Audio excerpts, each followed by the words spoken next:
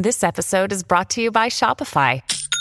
Forget the frustration of picking commerce platforms when you switch your business to Shopify, the global commerce platform that supercharges your selling wherever you sell. With Shopify, you'll harness the same intuitive features, trusted apps, and powerful analytics used by the world's leading brands. Sign up today for your $1 per month trial period at shopify.com/tech, all lowercase. That's shopify.com/tech. I just feel like very uncomfortable and very scared. Like a lot of other girls agree with me. We just don't think it's right that he's walking the hallways. Oh boy, parents, listen up. Let this be a warning for you. That is the voice of 14-year-old Francesca. And her story comes to us through the latest chapter of AI. And it is still in its infancy, right? But the destruction it is already causing and what it can be used for is certainly well underway.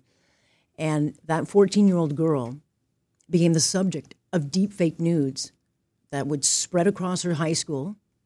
She is one of more than 30 students at Westfield High School in New Jersey whose pictures would be manipulated and distributed via Snapchat. I mean, imagine that. You're 14. And of course, when the school found out, which was in October 20th, these images had gone everywhere. They had been shared over the summer. And predictably, damage is done. And the school does very, very little to react to it. Now, when we talk about deep fakes, what are we talking about? It's a video or image that has been digitally created or altered with AI and literally can make you become anybody. A 14-year-old girl, that is a massive violation. Like to any woman it would be, but think about 14. Let me bring in Manny, mother of teen girl Francesca, who was victimized by these deep fakes. I so much appreciate you coming in. Thank you for having me. Why are you speaking out on this? I mean, I know your daughter's in school, but why is it so important for you as a mom, to speak out on this? Well, I think it all started with Francesca asking me for help and making sure that her voice is being heard. She came home and, she voiced that at the beginning she was sad, she did cry, and then later on she got mad and she said, I don't want to pretend that nothing has happened and just go on with my life, because that will be choosing to basically acknowledge that what has happened is okay. Mm-hmm. So she said, Mom, I want to fight. I want to fight for myself and the other girls and all the other girls that this has happened to and will be happening to. So that's why we're here. I mean, as a mom to a young girl, being a mom of young girls is not easy. Certainly. I'm a mom of a young boy, and I know that comes with its challenges. But what is it like when your little girl comes to you with something like this? And certainly you must have seen the gravity of this, right? Correct. So, I mean, I was very proud of her approach. I definitely explained it to her that when she will go public, she might hear the positive and the negative from all over the spectrum. It's a controversial topic. And even though I did voice my concerns, she said, no, I think my voice should be heard. I've done nothing wrong. I have nothing to be ashamed of. I want to speak up.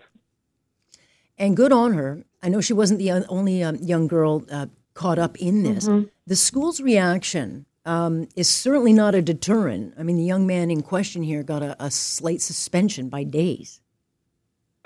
How is that possible? So disappointing. But how is that possible? Yeah, so disappointing. I do not know. I spoke in person and through multiple of emails with the principal of the school. I went to the board meeting. I feel the climate is, let's wait it out. Let's see if it's going to disappear. The problem is that Francesca's incident is not isolated. It's not the first one. It definitely will be not the last one. And the disappointing part is that the school, the educational facility that should be educating not only the boys, but the girls as well, right? They have a platform right now to send a very clear message that they should fight for themselves, that what has happened, it's not okay, that they should not just accept being a victim. That's the worst from a female perspective, right? This is what has happened. You just have to live with it, and things will pass by. Sure, people will forget. You will not. Do you not have? Would this not be under child pornography laws? I don't know what the laws are in the United States, but we certainly have child porn laws that if you are caught sending any image of a minor, whether you're a kid or not, you can get charged with that. Do they have anything like that in your state? So yes, such a good question. So in the United States, we do have a very strict minor pornography laws. Unfortunately, there's nothing that falls under AI. So if you take my face, your face, and you will create an image with Photoshop or even just cut out from a magazine that it's inappropriate, that is considered a pornography already. But AI, it's so new, there's really nothing in place. So the reason why Francesca and I are speaking up and being so vocal about it is to make sure that we do have not only state laws, but also federal laws.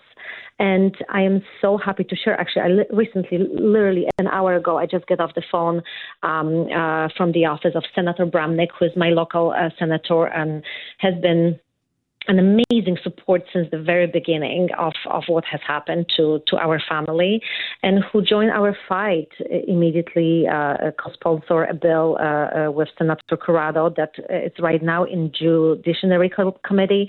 And if everything goes well, by January, we might have a law in place in New Jersey. We move a lot faster than us, which is fairly refreshing to see. I will say this: look, we're at the beginning of this AI, and already governments, both in Canada and the United States, have been woefully slow at getting ahead or even putting guardrails in, and it's coming at us lightning fast, right? Like by the time governments get their butts in gear to, I think, put the guardrails on, this thing will be, who knows? In full swing. It's worse than it is, and so. Other boys at the school, is anyone else, are they at least taking proactive steps, Doretta, to make sure their kids know you can't do this? They had a meeting. The 20th was where we found out. The next Monday, they had a meeting where they separated the boys and separated the girls, and they talk about AI. I felt it was so Victorian. We live in the 21st century. If both the boys and the girls should learn from it, they should be together. They should talk to each other. They should hear each other. So it's. Respect I don't each even other, want right? to talk. I don't even want to talk about the school. They're just failing us on all accounts. I mean, I joined the board meeting in November and spoke about AI policies, which, by the way, in November, we should already have something in place. It's been a month after. How long does it take to put a definition of an AI and a clear, defined consequences in a code of conduct, right? But then I'm not surprised. They still mention Walkmans and pagers in their harassment policies. So it's if it wouldn't be so sad, it would be actually really funny. Well, if we just could go back, Dorota, to the pagers, we wouldn't have a lot of these issues, right? I long for the pager and the flip phone. I think, if we could do that, then I will elect you president. Nonetheless, I'm happy to get the word out. How is your daughter, just before we let you go? How is she doing?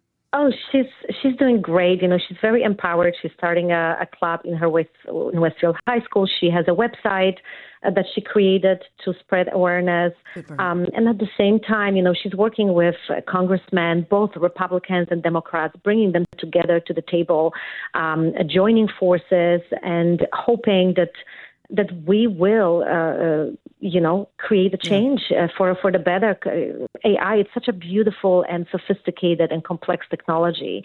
And unfortunately, without proper laws in place and regulations, it can be used against us. Yeah, and you can remind those politicians, first it's the kids and then it's you during a campaign, and maybe then they'll get their butts in gear. Let's chat again and see how you're doing, Dorota. I really admire your daughter for doing this. Thank you. Thank you very much. That is Dorota Manny. And if you want to visit her daughter's webpage, it's called AI help. So it's A-I-H-E-E-E-L-P.com.